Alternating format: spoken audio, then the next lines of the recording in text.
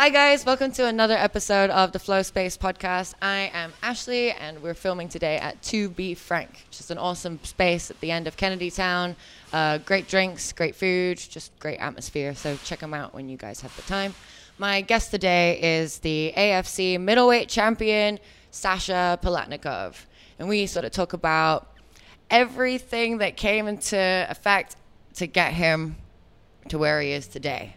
All his athleticism until today. Just put in the road work and the thing is, the cool thing, especially with boxing, it's like there's no special science to it. Like, it's pretty old school in terms of what you got to do to improve in it. Yeah. You just got to spar, you got to be working and drilling. And like when I was out in Ukraine, I mean, I was working with some of the best ever in the sport. Living in Ukraine. I was just training out there, so I had an opportunity just basically to go out there and learn.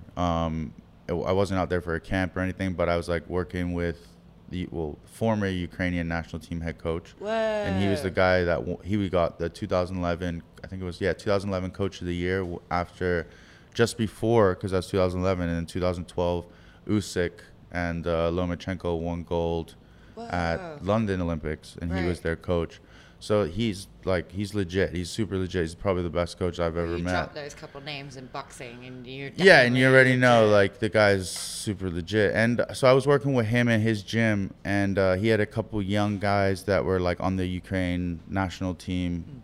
So he was like training them every day. So I just kind of was jumping in and like getting in on the sessions with them every morning, and How long were you there for? Just under a month. Do you speak Ukrainian?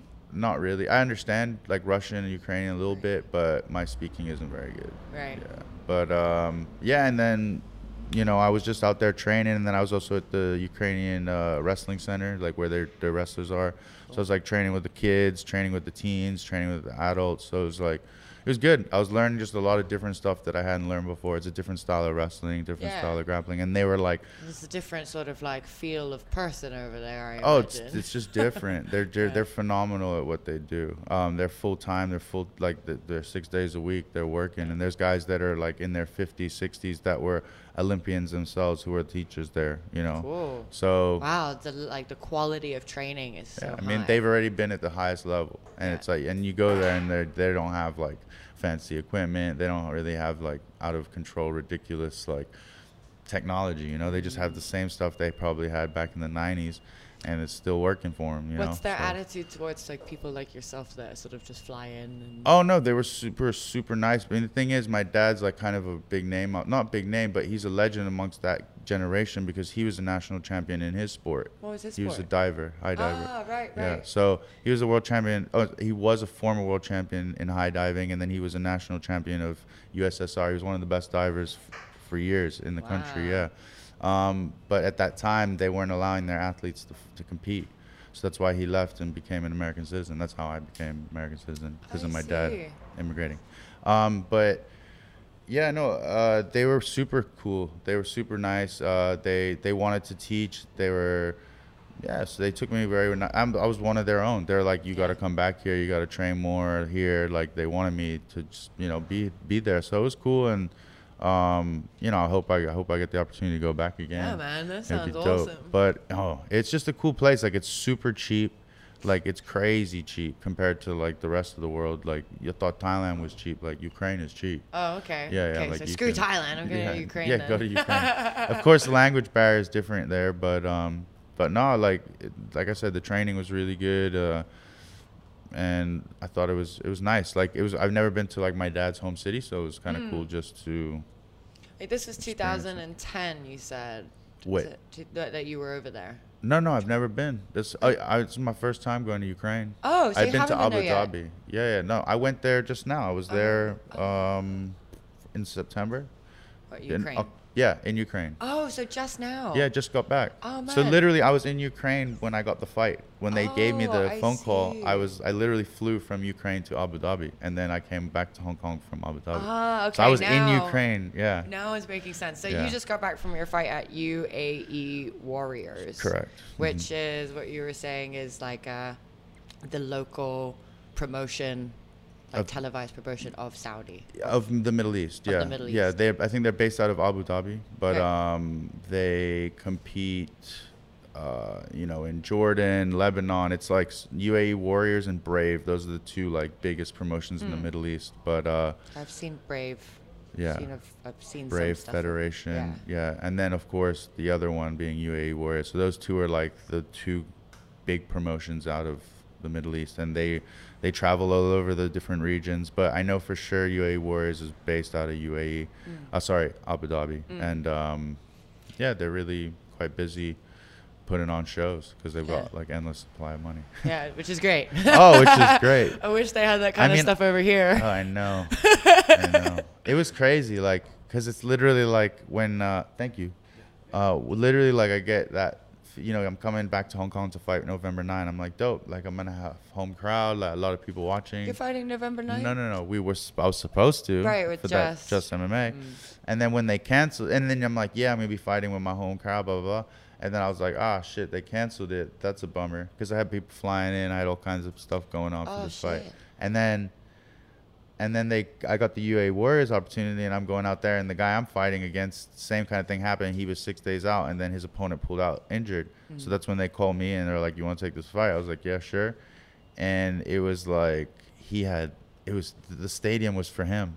It was crazy. What's that like then? Well, you took the fight on 6 days' notice.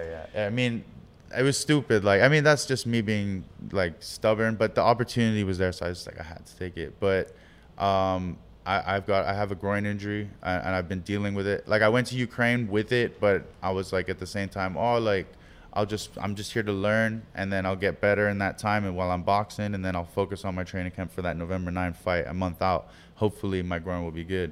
But by that point, I grappled and wrestled in Ukraine. My groin had been all kinds of pulled, and it was a mess. It really was. And it was getting better, but when you're training every day, it's impossible to heal. Literally with these, you got to just take time off. It's also easy to forget when you're training every day. Like, obviously you wake up and you're like, ow. But as soon as you get to the gym, yeah, no, and it's like, go. yeah, it was just small little things, like a slip or a little awkward step here, and then it would just be like, damn, like, and it affected me in the grappling aspect, but striking wise, I was like, oh, this is fine. And then when that phone call came in and I saw who the guy was, I was like, man, he's a striker.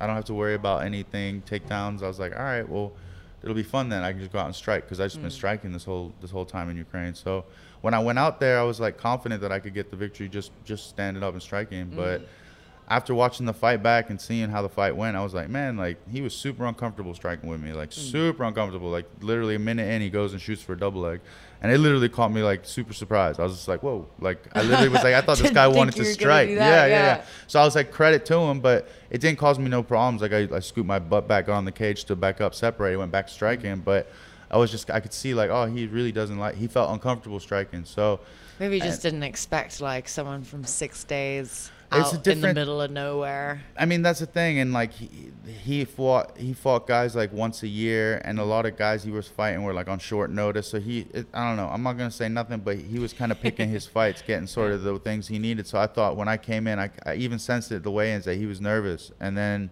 there's quite a common thing though for a local promotion to have like your stars, especially if they're being for sure. like building up the promotion they themselves. They have to. I mean, if they got guys that are selling tickets, they're gonna want them fighting because they're gonna be selling tickets. Yeah.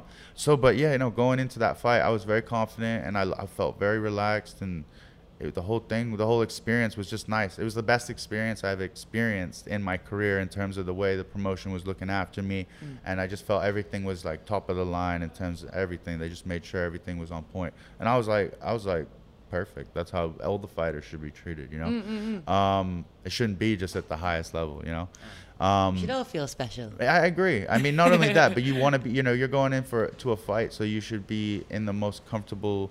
You shouldn't be worried about, oh, can I eat this food, or can I afford this food? Yeah, is there a bathtub in my hotel? Can I cut weight here? Like, you shouldn't have to worry about these things. These things should all be already sorted. People know MMA's been around long enough what all the fighters actually need that week of the fight. So no, UAE, like, they killed it in that regard. So I was very relaxed, felt really good for the fight in terms of you know, mentally, I Yeah. was on point. And then, like I said, I went in there and I felt, watching the fight back, I felt like a serial killer. I watched that thing, I looked too relaxed. Like, it was too comfortable in there almost. And they said it in the commentary. They were like, yeah, he looks very relaxed in there, and I don't know if that's going to work against him. And I was just, like, I'm always in my element when I'm fighting. I'm always very relaxed there. So, is there a process that you take yourself to like get there, or is this through like years of experience and training, or? Man, I can still remember the first time I ever fought, and I was 5 years old. So it's like You're 5? 5. Oh my First God! What? time, yeah, I got dropped with I started off in karate, and I got dropped with a body kick, and by an older kid. I think he was like 7. Right. And I remember trying to fight him, but I wasn't very, I guess, able. I didn't know, but I Yeah. thought I did. And then he landed like he landed like a teep kick right in the gut. Oh, I hate those little toes to yeah, the diaphragm. Yeah, exactly. Oh, Took they're me so out, painful. like winded me, you know, put me. I think that was the first time I've been officially winded. So then that was like, I was like, oh my goodness, and I hated it. I cried. I didn't Yeah. like it. I was like, I don't want to come here again. My parents were like, Oh, nah, little Sasha. you're going back, because like we don't have to deal with you for 2 hours pretty much. So we'll send you over there. And and then eventually, like after months, even years of hating it, then once I got strong enough and then I could take it and then also give it, that's when everything changed. And then, I mean, I wouldn't say I was someone that always looked to fight, but I was always competing in it, in the sport. And then if there was ever a situation where a fight arose or people I was close to got into a scuffle or something, I was always there to make sure everything was okay, you know. But I never was trying to get, you know, be like, oh, I'm a street fighter, or I'm a ruffian or a bully. I was never really like that. But I always liked fighting. I always liked combat sports. And then going to Australia was when I really got to fight. When was this? When was Australia? High school. So basically, I moved. So I went to primary school here, and then I went to high school here, and the Allen School, and then I left in the end of 9th grade, or sorry, the middle of year 9. That's when I left as well. Oh, year you did 9. too? Yeah, halfway through year like 9. before GCSEs, right? Yeah, we finished exact same time, so it would have been like December, right? Or December of that year. Actually, yeah. Because where did you go? I went to Brunei. Oh. Yeah, I okay. remember starting school in You like went to January. Brunei. I February. played in a rugby tournament there, Brunei. It's not a lot of people go there or know where it is. It's not a lot going on, is there? Nah. No. How long did you live there? I lived there for 2 years. Huh. Yeah. But it's like you can make good money in Brunei, right? Well, I was only a kid then. I know, But like if you are, it's like good oil, I think. oh, right? big Oil time, yeah. place. Like, there's Yeah. no poor people over there. Yeah, Yeah. yeah. That's I just we didn't get to see much. We were in a nice hotel, and then we just go to the stadium and then go back to the hotel. But The hotel was nice. It's called Empire. yeah, it was And you 5 had like, star. yeah, you Super had nice. cinemas, bowling alley, like your own man-made lagoon, and also some beaches. Sounds like Dubai. Yeah. Yeah, it was Unnecessarily, insane. It's that kind of money Yeah. for sure over there. For So sure. I keep telling my friends that live there that you guys should sponsor a MMA event and you should just put one up because And it's what such a do they small say? country. And what do they say? They're all for it, but I don't know about sponsoring. I one. wonder what their laws are on combat sports. It's a bit It's weird. Sharia over there, Yeah, so so- I'm not sure what Yeah, they're. you got to be careful with that. Yeah. But I mean, if Just they don't show see- your ankles. You should be fine. Yeah, definitely no girls fighting. Yeah, no.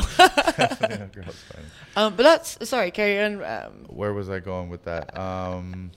Travel to Australia. Oh, Fighting. so yeah, no, going out there was like I went to old boys boarding school, but at that time in my life, I was super focused into rugby. I loved rugby, and I thought, and that was where I was going. I wanted to be a professional rugby player. I didn't want to go to school. I just wanted to play rugby, and then so I was like, I'm going to Australia. Like this is where the hotbed is. Like this is where I'll get my opportunity. Blah blah blah. So I went out there and I was pursuing rugby, and went to boarding school. So that was a whole new like environment, old boys boarding school, and but man, just the culture out there, they love to fight. Like Australians love to fight. So like even on a night out, you go to a house party or you go to like surfers or something, people are fighting. Like there's always like end of the night, people are fighting. Like it's just how it is. So when I first went out there, like again, I was like a new kid. Like I wasn't like, oh, I need to be like a tough guy or anything like that. But like there was an opportunity that happened, and I did remember thinking like, oh, like if I need to like put my name down now, it will be now. So like I was like, all right. And there was just a big kid who was causing trouble, just like from some other school, being a loudmouth big guy though. I thought you were just calling him a llama, and then I realized a loudmouth. Yeah. He was just, talking a ton of shit. One of those guys who drunk a bit too much. He was just like maybe like walking around like 110 kilo taller than everyone, bigger than everyone. He's just being a loudmouth, being arrogant, talking shit to everyone, girls and guys. So it just got to that point where everyone was just kind of getting sick of him. And then at the same time, but I didn't know anyone. So I was just like, man, fuck this guy. So I just went up to him and like, I was like, oh, dude, you want to talk shit? So I was like, let's fucking talk shit. And then we started talking shit. He's like, I was all, fuck you. I'll fuck you up. I'll fuck you up. That kind of dialogue. Yeah. And then eventually like we started scrapping. And then not long after he was sleeping. Who threw the first punch? He did. I think I have a rule when I get into street fights. I always wait for them to throw the first punch. Legal thing.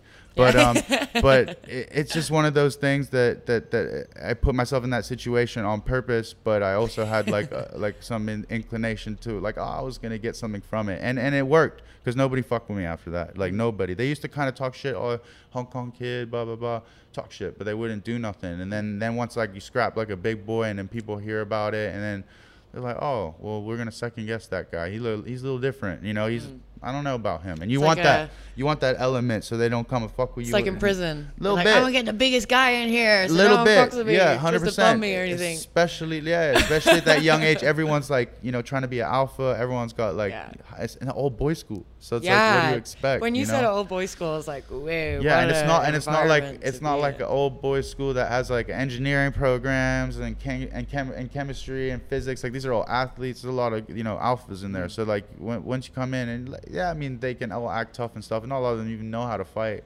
That's the funny thing. They're all act tough, they're strong and everything, but they don't really know how to fight. So once you start a couple dudes, and then they're like, okay, well, we don't really need to worry about him no more. Like, let's not mess with him. And then we'd like fuck around like after school. Oh, you like wrestle and just go for kick and punch for punch. Were you training? What, you stop your karate then? All my training was done in Hong Kong. So like, so basically I went through karate and like stopped at about, I would say about 10, 11, because that's when all my friends, I started making friends, and they were getting older, and none of them did any martial arts. They were all rugby, football, basketball, the traditional sports. So I was like, and all my friends from that were all local, went to local schools. So I was like, man, like I was kind of bridged. Like isolated. A little bit. I was like, oh, like I'd have to like spend separate time with them. It was just like I couldn't integrate it, put it together. And then I kind of went with the Western crowd and like went into my school and went like, that's when I really liked rugby and stuff. But then I started training with Alon. Yeah, at Impact. So like Alon first came to Hong Kong, had a big part, my family had a big part to do with him coming to Hong Kong. Oh, really? Yeah. He originally came out here, like I want to say like late 90s, like early 2000s. And like when he opened it, they were opening up a gym here. My dad had a restaurant.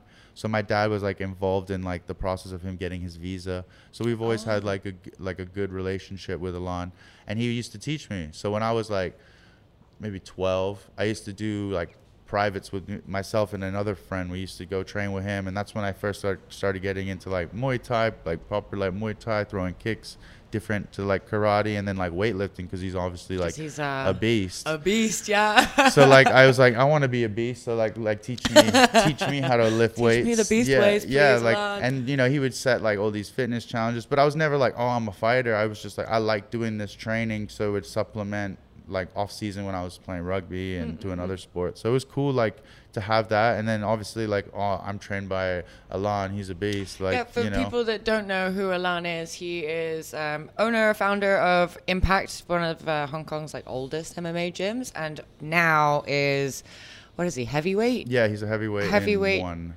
Not champion, but he's a heavyweight sort MMA of fighter. Icon for one championship. For sure. Yeah. He's a star for the company. He's a phenomenal athlete, and he's not young at all. No offense. He's That's like in his 40s. Yeah, he's like 40, mid-40s, 44. Like yeah. So but he couldn't tell. Yeah, he couldn't, and he's been around forever, and he was actually a big part of my martial arts, unintentionally. Yeah. Because we would have like, again, everything would be summer. Whenever I'd have time in the summer, I'd be at Alon's gym, and my dad used to train there. So yeah, I was getting lifting in there at a young age, and then learning to kickbox and do Muay Thai with him, and then having like inter-club fights against other local kids. Fun. So yeah, I was always down to fight. Like I was never shy from it. I thought it was fun. And then continued playing rugby, continued doing that, and then getting into street fights here and there, getting into fights at school, just those kind of things, but nothing. I didn't really know like MMA or anything at that point. I knew a little bit of Pride.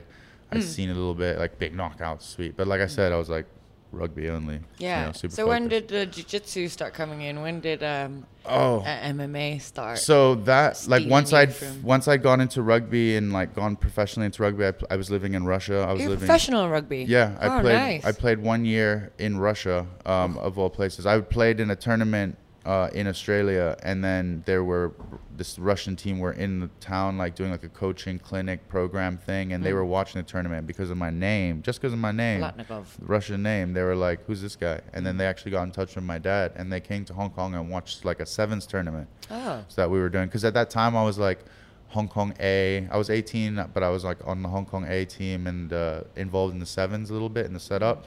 So they were like, "Oh, we'll go check them out." And then my dad like was able to get me a contract out there. Wow. So I went out there, and then I played for a season out in Siberia. It was pretty cool. That's great. Yeah. You've basically been an athlete your whole life. Pretty much. Yeah, not a lot of, especially in Hong Kong, I feel like not a lot of people have had that kind of experience. Especially, well, obviously you did karate as a kid, which is quite traditional. Yeah. But yeah, I definitely feel like, at least in the Asian market, there's a lot of people late to the table with martial arts. Oh, for sure. Yeah. I agree. I mean, a lot of the guys are. I mean, depends what country. Like countries like Korea, they have they mandatory martial arts for young kids, and I think that's great. Yeah, I think it's awesome. So they have their advantages there, but fighting it's not so much. Even the martial artists, you see there are a lot of martial artists, a lot of different programs, a lot of different sports, but you don't see the champions of every single martial art coming out and being MMA fighters.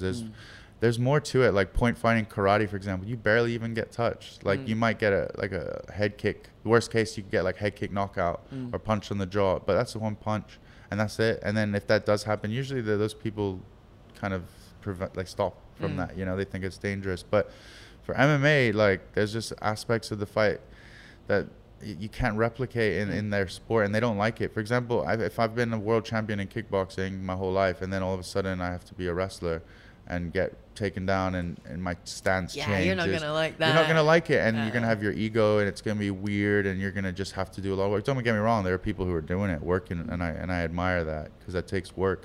But being able to get punched, be able to get up off your feet, be able to wrestle, be able to submit someone, be able to strike, not just strike, but strike at a high level, strike intellectually. You have to be thinking when you strike, or at least be on another level of thinking when you strike. And I see so many. In a flow space. Yeah, ideally. It's easy to, ideally, in flow. It's a definition, I guess you can say.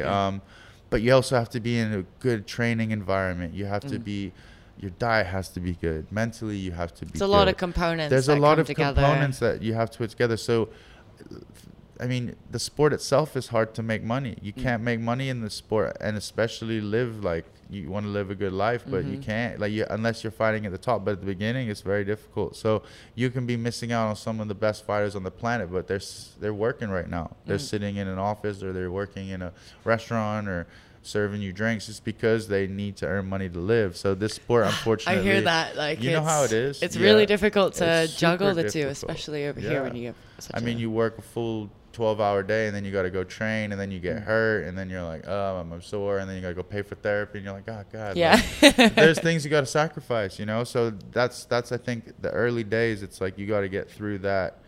And that's what happened to me in school. Is like I was like, man, I got to do something where I'm not stuck in an office, or I'm not stuck in a cubicle. I need to be where I can be free to do what I want, but also I need to like get some money in my bank account too. So how do we do that? So I thought at that time, IT and working online was perfect, because anywhere that had a Wi-Fi connection, I could work. Yeah. So yeah, that was an opportunity for me to be like, yeah, I still want to be a fighter. That is the goal, but like I got to work a little bit outside of my craft to feed my goal, right? Yeah. You know, I got to invest in a way. So yeah, I had to do that. I had, going becoming a computer science major and a minor in communications, like it's a lot of work, and I'm not an academic. Like I'm not I don't see the work right there, and I'm like, I don't need to study. Like I had to study, I had to put in the work, I had to grind.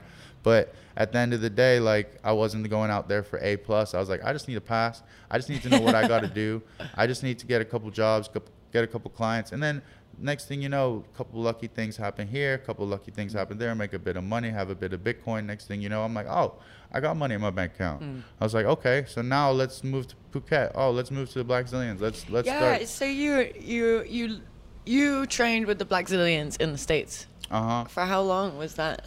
I moved there in 2015 and I left there in 2017. So I was there, basically, I think it was like two and a half years. And then wait, when did you start MMA training? So so you asked me originally when I started BJJ how I learned. So when I finished playing rugby in Siberia, I got hurt, and I was like in a very let's put it emo depression mode. I was like, where am I going in my life? Like, you know, I'd hurt myself, and I was like, my parents were giving me that, oh, you can't be an athlete forever, and I was thinking like, because I literally like dislocated my elbow, and I was all sorts of, I couldn't even pick up a weight. I was all sorts of messed up, and I was like, I don't know. I was like, I really don't want to go to school again. I was like, I don't want to take tests again. Like, I really was like not keen for that at that moment. But I was like, everyone was doing it, and then my mom wanted me to do it. So then I was like, no. I was like, I'll just like rehab and I'll go back, because I was like, I was making good money in Siberia, so I was like, I'm just gonna do that. And then they were like, my dad on the low key was like applying and sending film of me playing rugby to schools, just because I was being difficult. I was just like, no, I don't want to do anything. No. I was just being a little dick, basically. I was, it gets you a long way though in the fight game, honestly. Yeah, I mean, no, I was a different person then, completely different person back then. I thought I was like a little prince, like thought I was the shit, you know. But then when the university opportunity did come, I moved to Montreal, and they were like, yeah, you can play rugby here, and then you get free education. You just play rugby. I was like, all right. I didn't even know what I wanted to do, to go to school. They're like, oh, we'll put you in history. I was like, whatever. Like, let's be a history major. Like, I don't mind. And then, but I was just there, like, literally, like, oh, this is a new city. Montreal's amazing. Like, it's amazing, by the way. Yeah, it's an amazing city. One of the best I've ever lived, and just sucks the winter. The winter is just horrible there. It's pretty damn cold up there. Too cold. Unnecessarily cold. You're the Eastern European one. Yeah, I mean, when it gets to like -30, you're just like, but why? Like, I don't agree with not this. For me. Yeah, there's no amount of layers that I could possibly wear. No, it's like if your face is exposed, it's like you're done. Like, it just hurts. But yeah, no, I moved there and I thought it was cool. You know, you want to explore the city, see new people, we'll go out. And I was like, 19, and I was living a professional rugby lifestyle. So I was like, man, let it loose. Just go party, just go out every night of the week. There's something to do. So I was just hanging out with a bunch of party animals, and we were just partying. I didn't go to class. I was just like showing up to rugby training while rehabbing my injury, like hungover. Like I was just being a bum, basically, literally. Yeah. But it was fun. So I enjoyed it. Flip side of athlete life. Yeah, I enjoyed it. It was really fun, and the level of rugby there was very low. So at the time, like I could literally get by like being out of shape. Like it wasn't really an issue because it was more social than it was like at a high level professional, which also kind of sucked, which also depressed me at the time, which made me even want to party more. And at that time, I was just like, oh, whatever, like just go out, party, enjoy my life, blah blah blah. And then I was thinking like, shit, like. All my friends, like my high-level friends, are like training right now. I'm like, well, I see them on Facebook because back then it's Facebook. I was like, they're posting like videos of them training, and I'm like, 5 a.m, like just going to bed, you know, like on a Tuesday. Like, what am I doing? Yeah, I'm like, this is like kind of productive. I like notice, and I'm like 18, 19 years old, and like talking like this, and I'm like, it's like a little thing in my mind, like little wiseness is coming through, and I'm like, man, like this isn't good, you know. So like. I think for an 18, 19-year-old to be like aware of, you know, am I aligned with the vision for myself? It's quite a wise thing to be thinking. I just thought like, yeah, because like I was used to being told like, oh, you're so good at something, like in Hong Kong, you know, especially in a place like Hong Kong. Oh, you play for Hong Kong, da da da, you know, whatever. But at that time, like I was in a place like Canada, and I'm like, man.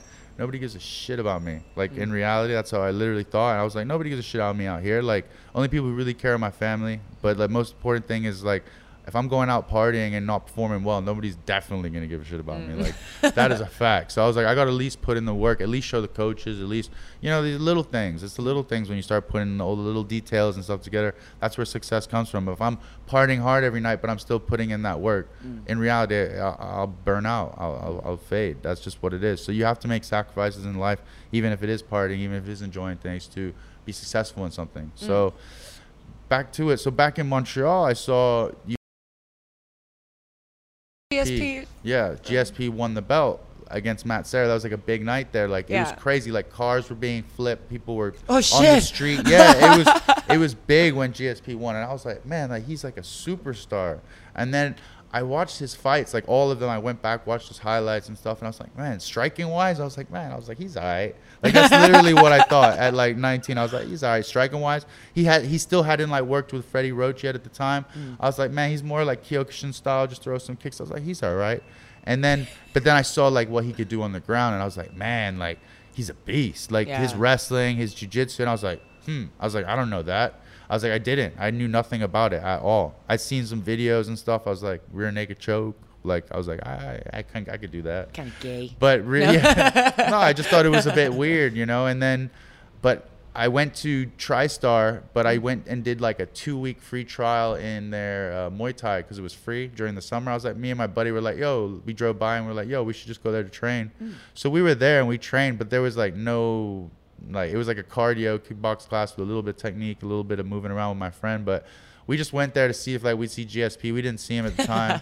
And we like seen a couple other fighters, and back, like, looking back now, like, I seen some of those fighters that like I know, like, now, you know, like I saw Rory McDonald there. Oh, cool. Yeah, like, just like, you know, and I went there myself like a few years back, and I saw, like, you know, again, the next breed of generation of fighters, even meeting Faraz Sahabi. Like, he's super nice guy. That's really cool. It was really cool. Very nice gym. It's nothing fancy. It's not massive, but like their mats are filled. Like, all the fighters come in. So it was good. It was good training there. And then obviously again, I went back to like playing rugby, and then I transitioned to football. And that's when I started to, that's like, I had all my friends there were all like high level athletes. They're all football players. And then, it's kind of even more injuries in football though, especially for knees, sport. ankles. Head. Yeah, Really? Definitely. Yeah. CTE, concussions. Oh wait, American football. I thought you were English, like soccer. No. As you would call it. Yeah, NFL, college football. Yeah. I get you. Gridiron. Yeah, whatever. Yeah. So I transitioned into that because all the kids I were hanging out with were all. So going from the partying, I started to go and train more. I was like, I need to get in shape. I need to get strong. So that rugby season ended, and I was like, in the off season, I was like, what am I going to do? I was like, I want to get big, because everyone was like, you know, that American big. They're just big boys. They're all lifting heavy. And in rugby, you're obviously moving, running and stuff. So I wasn't like that kind of build. So I was like, man, I'm going to lift with them. And I was hanging out with them in the dorms and stuff. We were all like cool. So, and they were like, they're just athletes. So we got along, and I was training with them. And they're like, man, you should play football. Like, you should. And I was like, nah, like, that sport's like soft. Like, you guys wear pads. Like, I would always say that. I was like, man, we real men. Yeah. Like, we play a real sport. I was like, you don't need these pads. And like, I was like, you hide behind that. And I'll talk mad stuff, like mad shit with them. And then eventually one of their coaches was at like a basketball game, and I was with one of my friends, and he was talking to him, and I was just like standing off watching. And then he introduced himself. I was like, hey, nice to meet you. He's like, I've seen you around, blah, blah, blah. He's like, right now it's the off season, but if you'd like to come to our training, they were doing like off season trainings in the mornings. He's like, if you want to come watch or even take part, he's like, you're more than welcome. Because they knew I could kick, because I was a kicker. So they're like, oh, worst case, like he could kick for sure. So they were interested in that at least, but they're like, I wonder if he could do anything on the field. So I was like, all right. I went and like spoke to my dad. My dad was like, yeah, why not? Try it. Because I was also looking to maybe move to England. I was like, man, the rugby shit here. I'm like getting back in shape. I was like, I want to, because my friends were playing in the UK. What, American football? No, rugby. Okay. Yeah, okay. So they were like, I had friends at Newcastle and like Loughborough. So they were like doing their thing there. And I was like, man, like I could be doing that too. Because I have a British passport. So I was like, I could go to school there. Because you're born in Hong Kong? My mom is British. Oh, she's British. Yeah. Okay. So I had access there too. And then this whole football thing came in, and my dad's like, whoa. And that school was like number 2 in the country, I think. Nice. So I was just like, oh, you know what? I'll go and I'll try out with these guys. I was like, they're cool. It's 100 guys on a team. I was like, this is a new element. Like I knew nothing about football. Literally didn't know the rules, nothing. But I was like, they're cool. Like, let's learn, let's play video games. You kind of learn through that, watch. So I went to a couple practices. I was like, yeah, that looks kind of easy. Like some of the things they were doing, I was like, I could do that. It actually, a lot of stuff does translate to rugby. It's just the strategy and the mind of the games are completely different. Yeah, but like the gameplay itself yes, is completely different. Exactly. But the techniques used, I reckon, are quite similar. You could like physically, you could like put a flanker in rugby, like a 7 or 6. This is gonna go like this with me. Sorry, I thought that's maybe cool, you had but some maybe rugby other people experience. can understand. Yeah. So keep so like going. you got like a flanker or a number 8. They can definitely convert body type wise to like, you know, a defensive end or a linebacker on the football field. So like you have things, you know, being able to run, being able to tackle, being able to catch a ball. These are all things that are pretty basic. This is what I was thinking of. Yeah, you know. So I saw an opportunity to play, and I was like, yeah, I can give it a go. And they put me on defense. So I just went out there, and you know, of course, some things were awkward, especially when you're wearing. Bigger at that time, I was probably when I first started playing, I was probably about 95, 96 kilos. But they'd already told me, like, yeah, you want to try to get bigger. But I hadn't even tried. I was just, like, naturally, like, 95, 96 playing rugby. Like, that was my walk-around weight. I'm probably now about 90, like, at this moment. But, yeah, so once I started to try football, it made sense. I was like, oh, he has the ball, go tackle him. I was like, that's easy, you know, like, how hard is that? So, like, that was kind of like the first steps into football. And then they were like, all right, they showed a little bit of interest. And that's all it took was really to get me going, was they had to show some interest. And once they were interested in me, I was like, all right, well, I'll invest my time to, like, get better in the sport. So I spent that whole spring and then summer just basically studying football. They moved me in an apartment with 2 other football players, and then we were just like, we were friends, but like we were just constantly playing like Madden on PlayStation, and just we had the same like school schedule, and yeah, it was good. It was like perfect, you know what I mean? They were setting me up to like only be successful or get better, so it was perfect. I like that. It's cool that you could be switched around so easily. Yeah, I mean, yeah, it was just an opportunity that I thought like, if I'm given it and or people are willing to invest their time in me, then I was like, I have to at least try. So the football was super hard. Like, it's a super hard sport in terms of mentally. Like, if you've never, these guys have been playing since they were like 5, 6, 7 years old. So they know the sport. But when you play a sport where you got to go in and then think about things at the last second, you're already behind the play. So I was really trying to get natural in that sport, but it's just different. Like, you can play the video game and be natural as all day. You know? But I can press buttons, no problem. Yeah, absolutely. You know the play, you know what to do. But when you're live in that situation, you make one small little mistake, change the game. So obviously there was a lot of error, there's a lot of mistakes, but I would also make plays just out of athleticism, just being a little bit lucky. I would get away with things too, but they were giving me positive feedback. And then also I'm an American citizen, so we were looking to go back to the States, go through that program, try to get to the NCAA, and then who knows, maybe the NFL. You know, that would be, you know, if we continue progressing in the sport. So by that time, I think I'd gotten from, I was like 96, like I said, to like 110 kilos. Yeah, and maybe, I want to say from January to like, it's like August. Oh my God, what'd you eat? I was eating like 6,000 calories to 8,000 calories a day. Of anything, it didn't much matter? Anything. Yeah, I remember being told just eat everything. Anything and everything. And I was like, all right. But I was training like 2-3 times a day. So it was like, yeah, it was crazy. God, how does eating that many calories affect the way that you train? You must feel like fat lump. I don't know. At that time, I was burning so many calories. Like, I was probably eating close to 4,000 or 3,500 a day just as a kid at that age. Because, I mean, playing rugby, we were running, we were working every day, especially in Siberia. Like, I was so light because I wasn't eating enough. You know what I mean? So, like, at school, you just had all you could eat. Like, you go in there, you eat, and, like, after training and stuff, those are the best days. Like, I would get the best gains. I would spend like 3 hours in there, just like just have like 3 dinners. Fuck. And because I was technically fasting. I've been fasting since like I was like 10. I've never been tired in the morning.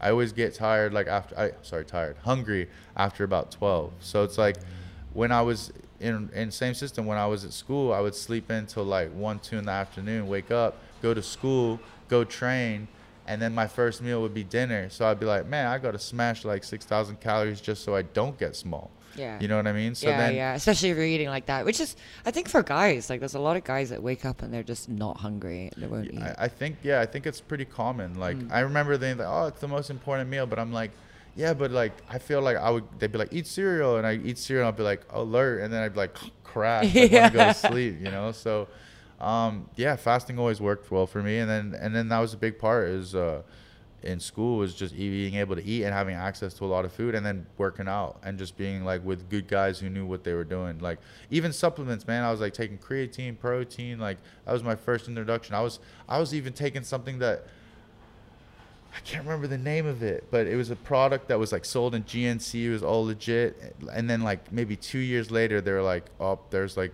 banned substance in it. Oh shit. Yeah, there was like something in You're like, it. no wonder I'm still yeah, everyone was on that, and I was like, oh shit. I was like, I don't know what. I had to like go get blood tests to make sure like I didn't fuck anything up. But yeah, no, it was just these Canadian guys. They all worked hard and they were all tough dudes, and they taught me a lot. They were all, you know, and then one of the guys that I lived with, he went to the NFL. Nice. So it was just, I was in a good environment. So I like invested myself fully into football, then played out. But the thing was, when I stopped playing rugby and went to football, I lost my scholarship. Oh shit. So then there was like, oh yeah, like you got to pay a bunch of money now to play football. And we were like, oh.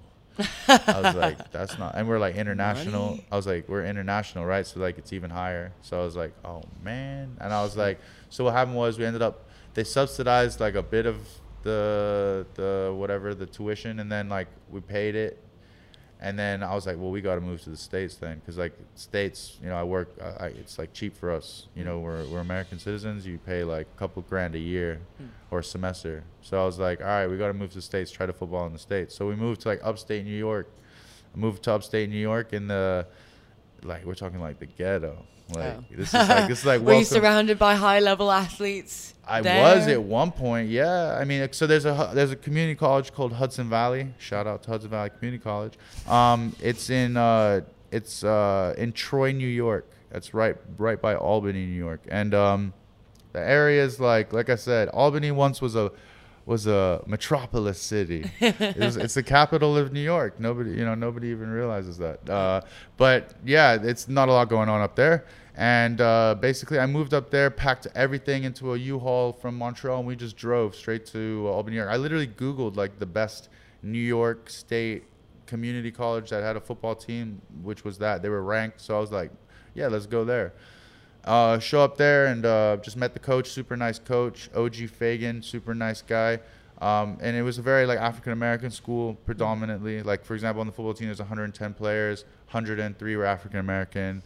And then there was like maybe 2 or 3 white guys and then a couple like Spanish guys. But it's super predominant. But a lot of those guys that go up there go there because they know that there's opportunity to go to the next level. So yeah, I showed up there, found a place, like some ghetto ass apartment that was like kind of close to the school, and you know, it was good like that I was there because I was there for one reason. Actually, that's when I've been programmed. You need to get good grades, because I'd done super terrible at Concordia. I was getting like C- average, like on the brink of not being eligible to play. So they were like, yeah, that's an issue. So they were like, look, if you want a scholarship to any school, you not only have to play good, like you have to have good grades. He's like, if you don't have good grades, they won't even consider you. Because you have to have good GPA. So I was like, oh shit. So like that was the first time I was like, I'm gonna go to all my classes, like I'm gonna kill everything. Like that was literally, I was like, I didn't go out with anyone, I didn't party, I didn't do nothing. I was just like, train, eat, study, sleep. That's it. That's all I do. So when I moved there, I didn't really have any friends because I didn't know anyone. So I was just showing up to random practices and lift, and obviously run into people, say what's up. But like I was, like I said, super focused on that. And it really made a difference was the first spring break. Spring break rolled around there. Like I had a group of kind of group of friends at the time. There's about 5 of them, a bunch of idiots. Is it as like spring break? Is it really? Oh yeah, as, they were going. Spring breaky? They were going down to Myrtle Beach, South Carolina, to go party. So like they were like, yo, you want to come with? Like we're driving down. Like we'll split costs and stuff. And I thought about, I was like, to be my first spring break. I was like, that'd be kind of cool. And then I was like, man. So you were like 19, 20 at this time. Yeah. So I'm thinking I could go down for spring break, or I can like get in a full week of powerlifting. That's literally this was the trade-off, because I just found this new gym and this guy apparently, like, he trains so many NHL guys. Like he was apparently had like a formula to turn you into like super strong dude lifting wise. So I was like, that's cool. And then I was like, you know what? The right thing to do is go to powerlifting. So I stayed where I was, and I stayed the whole spring break there, and I just got him. His name was Dyke. His name was Dyke? Dyke. Nice. Yeah. He's this little dude who's just super smart when it came to numbers. And his thing was, every time you went to work out at his gym, you never lifted the same amount. You're always going up. So like he would give you increments of like 0.00001, and he'd put that on a bar so that you don't plateau. He was always emphasizing like growth. So he'd have like preset programs in place. I love working out there. That was my first like introduction into like all the strongman lifts, Atlas stones, like big tire flips, like.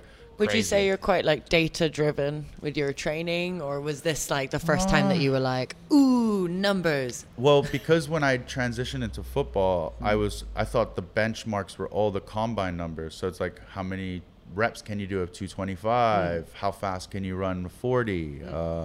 How big you squat? How big you deadlift? All those lifts I thought were so important. So when I went to him, that's kind of why I went to him, so that I could improve all my numbers, so that when the scouts or whatever would look, they say, this guy has great numbers, so let's see how he plays. Because that's already just making sure everything works. And then plus, I'm trying to gain weight. I'm trying to get stronger. So I'm competing against 300-pound guys. Like, I have to be strong. Oh, They're shit. just huge human beings. Yeah, that's massive. Yeah, so I was like, imagine that running towards you. Gee whiz. There were times when you engage they're like 6'6", 6'7". You engage their body, and you literally, your hands go into them. Because they are so big. You're just like, I don't know what's going on. But like, but yeah, this is apparently what happens with guys this big. And so I just had to get stronger, just get better, and that I saw that as an opportunity, and I'm glad I did, because those guys they went partied, had a good time, but I just continued on that path. And then that season, because I came in January, that season didn't start until September, so I had like a full semester to get like literally 4.0. And the classes were a lot easier, especially, I don't know, going from Canada to the States. Not talking shit on American education, but it's a little bit easier in the States. Like, everything is multiple choice. Like, you have a chance. Everything's multiple choice? A lot. I mean, the best. at least when I was there, I don't know how it is now, but when they do the short answer stuff, I understand you can't really escape with the bullshit. But like, in terms of a lot of the general classes, like the hundreds, like the basic entry level classes were like multiple choice. Like, you could just show up without even, I went because they did attendance as part of your grading, but you could just show up and probably anyone in this room right now could get a pass. Like, that's literally you can guesstimate. Yeah. So I did a lot of that actually, but that year, that specific semester, and you know who I met that semester? Barack Obama. Shut up. He came to our school, yeah, and he donated like, I think, $2 million to the school. Way. And then he ended up that year giving like anyone in the 4.0, he gave us like $2,500, like just for that. And if you're an athlete, and I'm you get smart. I was like, I got good grades Yeah. from like zoology and like intro to like accounting and like super basic classes, but whatever. I'm a football player. Zoology? Yeah, it was awesome. Oh, sweet. That was awesome. Yeah, we like dissected it. Yeah, it was fun. I like that. I think that would be one of the classes that I'd pick if I was to further study. Yeah. Just want to learn about animals. It was super fun. Yeah, no, I imagine it to be. I like animals. Yeah. But yeah, so off of that, so yeah, going to that school, playing football, all the goal was to create a highlight film. And that highlight film, I literally, it was a CD, and I sent 100 of them to 100 different schools all over the country. And I also put it on YouTube and stuff. And and then you just wait and you get a bunch of letters. So that season went okay. It was a weird season. You're very, like, just from the sounds of things, and also how I know you as a MMA fighter today, like, you're very active in like getting yourself out there and getting yourself stuck in. Like, I think you only moved back to Hong Kong year before last. Yeah, 2017. Or was it last year? Year before last, so 2017. Yeah, I was like there and back. Yeah. I was like in Thailand here. Yeah, and then straight away in with Just, the local promotion, and then like calling people out and doing your thing, rocking up in a suit, like making noise. it seems like it's something that you've done your entire life. I don't know. Like sending CDs out. I mean, back then I just needed to see, but back then that was like that's what you did. Recipe. They were like, I was like, how do I get into school? Like, how does anyone know who I am? Like, if people are not watching me, like, so basically those schools are like, okay, in New York. New York's not a huge state for football, unfortunately, because there's winter. The states that are the best are the ones that you can play football all year round, so people can train all year round.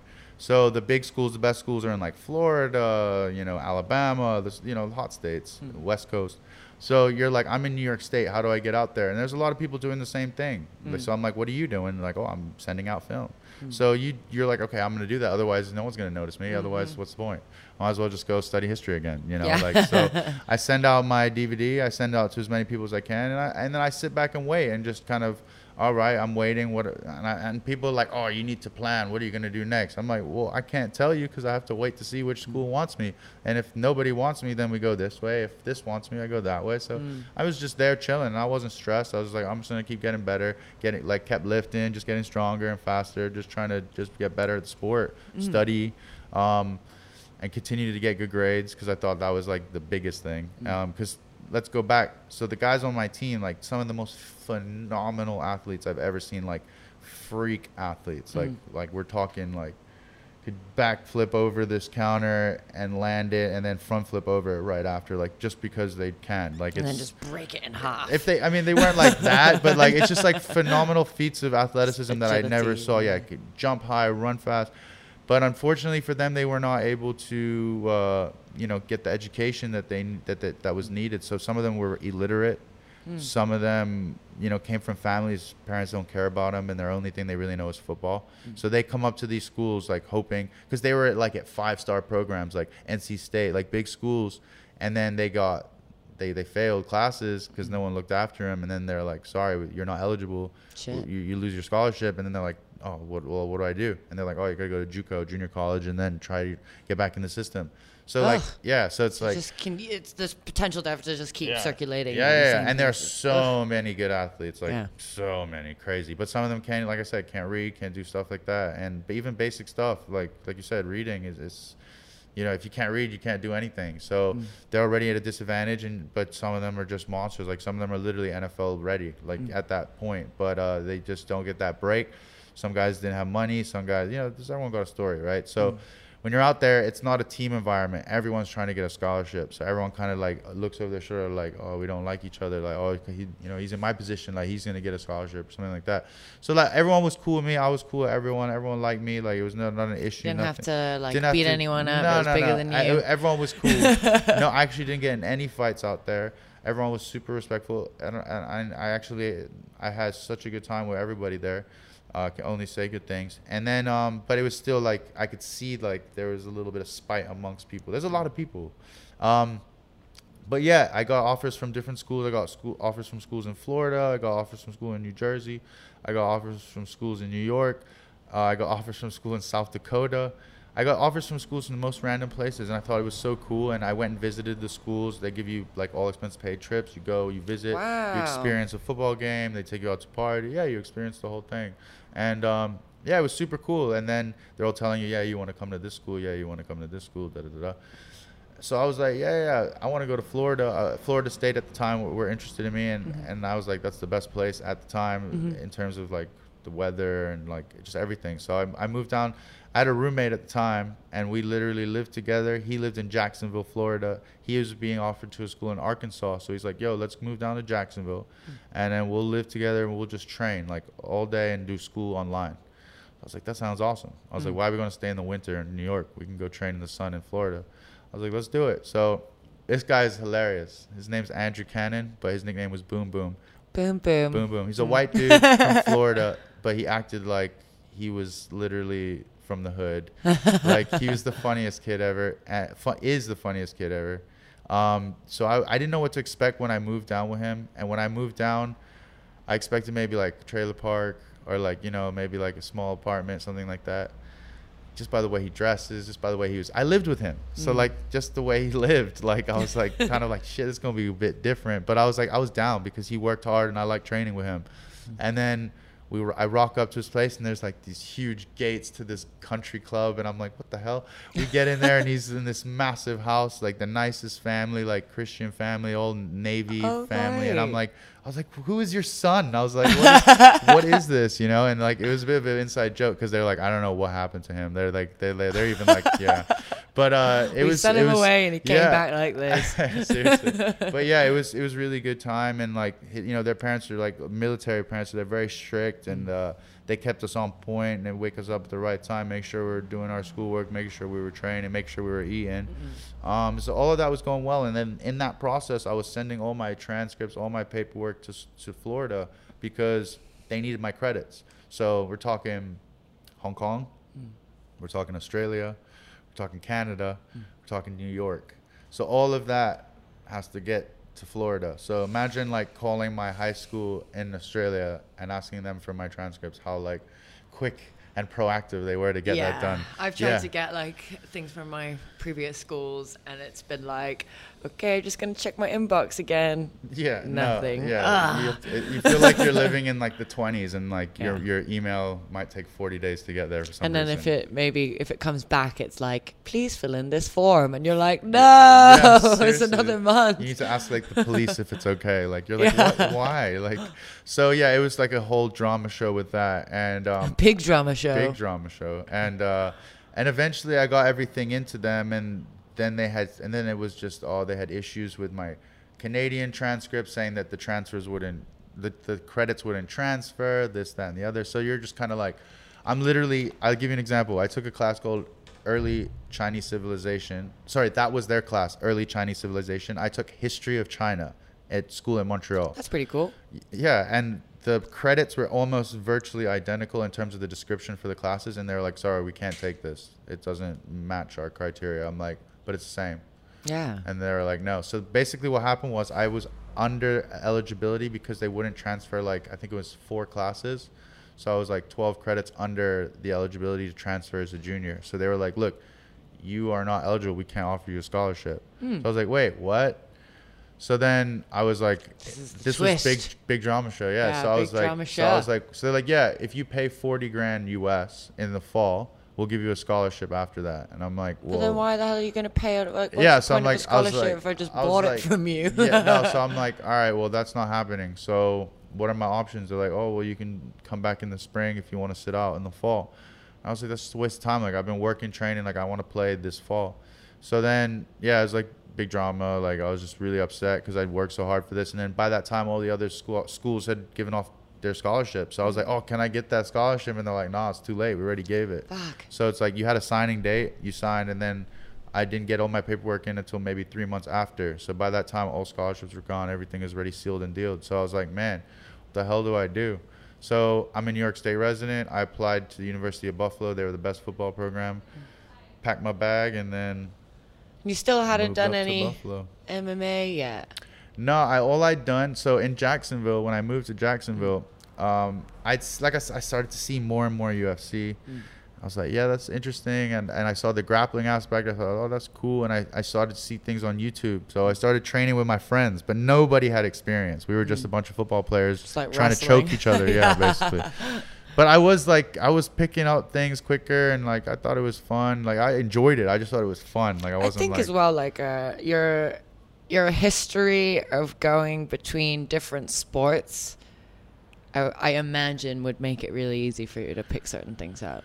Yeah, I remember the best example, I was like maybe 10, 11, and do you remember And One, like the basketball stuff, like street ball? They do like trick basketball. They do like all the fancy like dribbling and like trick people. Okay. And yeah, so like as a kid, I watched that. I liked basketball, and I remember when YouTube was like first invented, right? And I remember watching these videos, and I could watch them for hours and be like, that's amazing. And then I'd try to do what I saw, and then I'd be like, oh, I can kind of do it. Yeah. I would never film myself doing it, but I was like, oh, this kind of works. And then like I would watch it more, and then I'd be thinking about it, and I was like doing it, and then I was like, okay, well, that's how you learn shit. It's like you watch it, you imagine it, and you do it, you know, and that physical process. So I was like, oh, it makes sense. And then like I've always been like I pick things up. Like it's just like I said, like you show me something, I think I can do it. I think as like an athlete, you're quite a physical person. I think when it comes to like you know, telling your body to do the things. For sure. I'm pretty sure you've got that ability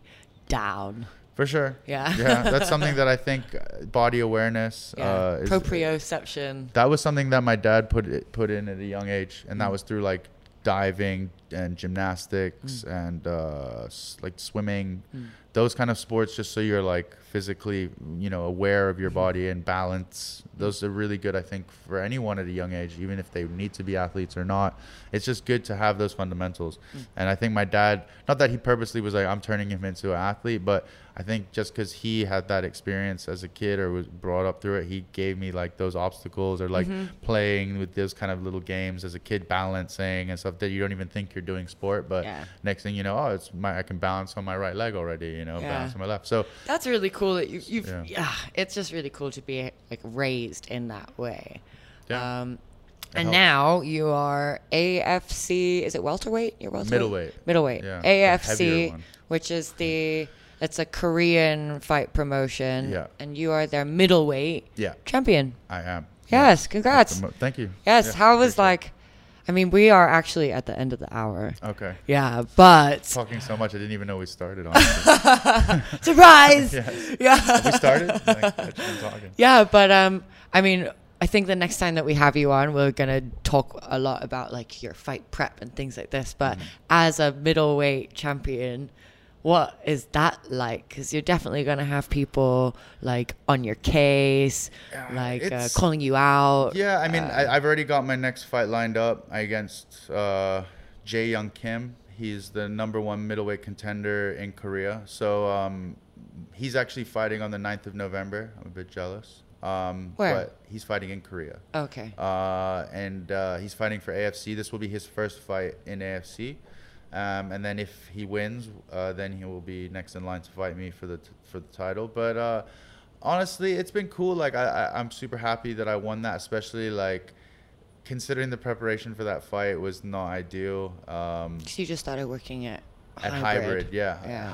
Hybrid's been very good, and it's been difficult to get in the preparation that I need to be for fights. As I'm sure anyone in Hong Kong can relate, they all work and they also fight, so it's not easy, especially when you don't have certain bodies or certain guys that you need to work with. So working with lighter guys against the guy that's quite big. I was fighting a guy who was like 6'5", and at a bigger weight class, I'm actually a 77 kilo guy, but the opportunity came and I was like, I'm gonna take it. Like, it's for a title at 84, let's do it.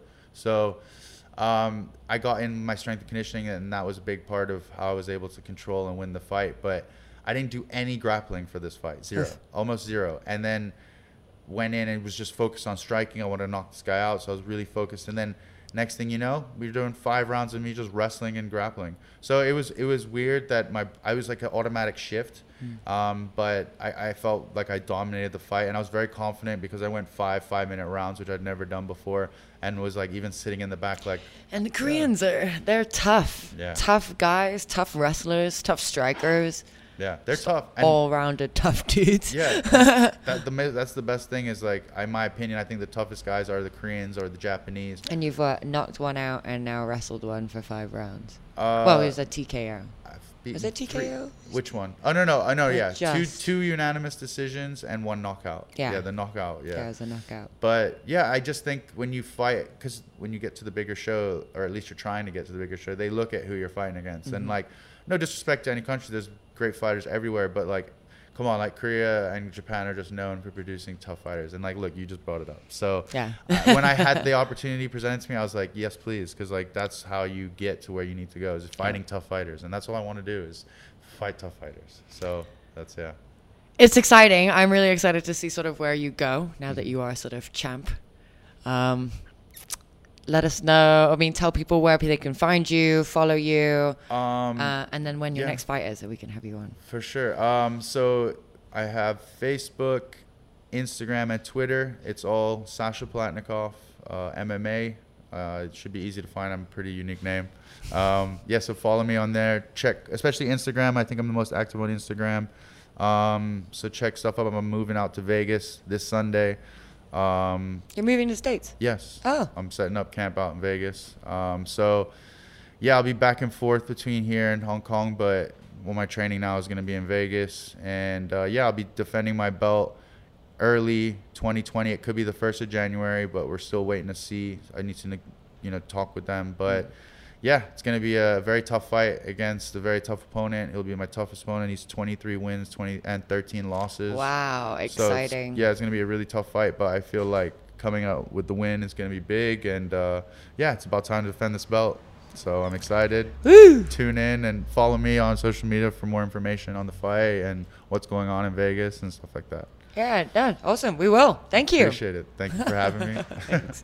Thank you guys for watching another episode of the Flow Space podcast, or listening to another episode of the Flow Space podcast. And thank you once again to Be Frank, which is this lovely establishment that we are in. It is not operating at the moment because we're filming in it, but when it is operating, they feed you with like really cool jaffles and awesome alcohols. So come and visit them, drink and eat here, and see you guys again on the next episode.